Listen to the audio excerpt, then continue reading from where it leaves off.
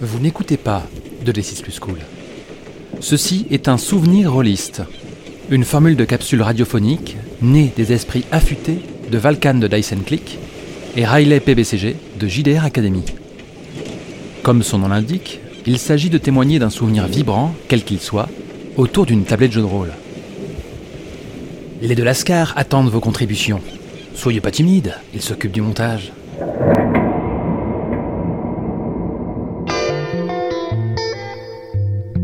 Imagine, White Wolf, les créateurs du World of Darkness et Tutti Quanti, voilà qu'ils éditent Street Fighter.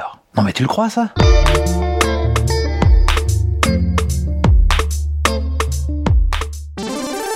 Nous sommes en 2002, un peu moins de 10 ans après la sortie du jeu de rôle papier susmentionné, et un peu plus de 10 ans après que j'ai lâché mes premiers 10 francs pour jouer Blanca dans une certaine salle d'arcade.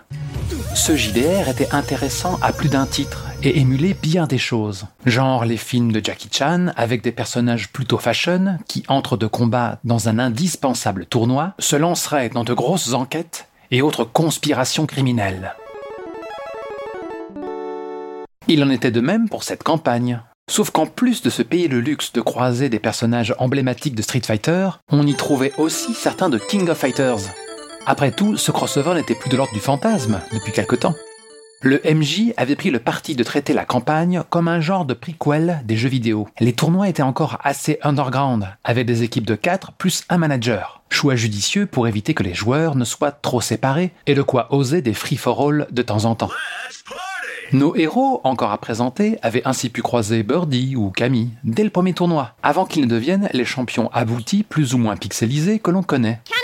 D'ailleurs, ils ont même affronté des PJ d'anciens bouts de campagne que le meneur avait amorcés avec certains de ses joueurs en 94 ou 96. Quand on peut se faire plaisir, faut pas se priver. Mais c'est égal, ça fait même pas mal. Côté création de perso, le niveau de surnaturel exigé par le meneur était encore très discret. Pas de Hadoken d'entrée de jeu.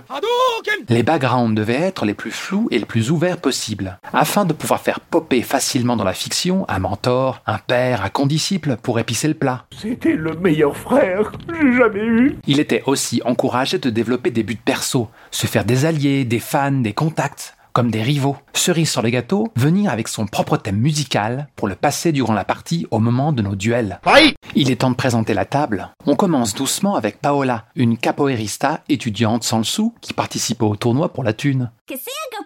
Excessivement sociale, elle était à l'aise avec n'importe qui. Vient ensuite Gianni, jeune italien né d'une grande famille qui, par rébellion, s'était lancé sur la voie du combat, le kung-fu en l'occurrence, vraiment orienté bloc et contre. Il ne montait pas sur le ring sans se masquer pour dissimuler son identité. Et voici venir Masha, gymnaste d'Union soviétique.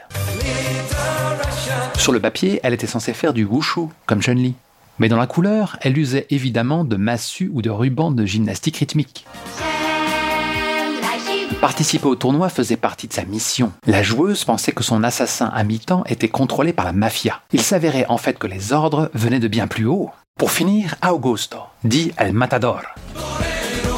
Un adepte du Spanish Ninjitsu de Balrog/Vega et qui avait rejoint le tournoi pour prouver sa valeur après une défaite cuisante dans sa propre école. You lose. Ses propres duels étaient assez cocasses, vu que le joueur avait conçu Augusto en poussant le système jusqu'à ses limites. Avec sa vitesse et sa mobilité extrême, il lui était facile de coller un taquet ou deux à son adversaire et d'être totalement hors de portée quand ce dernier pouvait enfin placer un coup. J'ai pas vu les coups partir, mais il a disparu. Il avait même un genre de front kick assez mesquin pour pousser l'adversaire au ring out quand c'était possible. Out of the ring. Mais ça avait ses limites. Faut dire que si le mec le plus lent du monde a mis des points ailleurs, il vaut mieux pas qu'il te touche. Bref, le tournoi et l'enquête passée, la team se retrouvait pour un nouveau tournoi après une ellipse in-game d'1 an. Avec cette fois, qui sait, une petite sœur amoureuse du grand méchant, trafiquant d'armes, qui aurait une bonne excuse pour être vaincu sur le ring. Et à ce moment-là, ce serait enfin mon heure.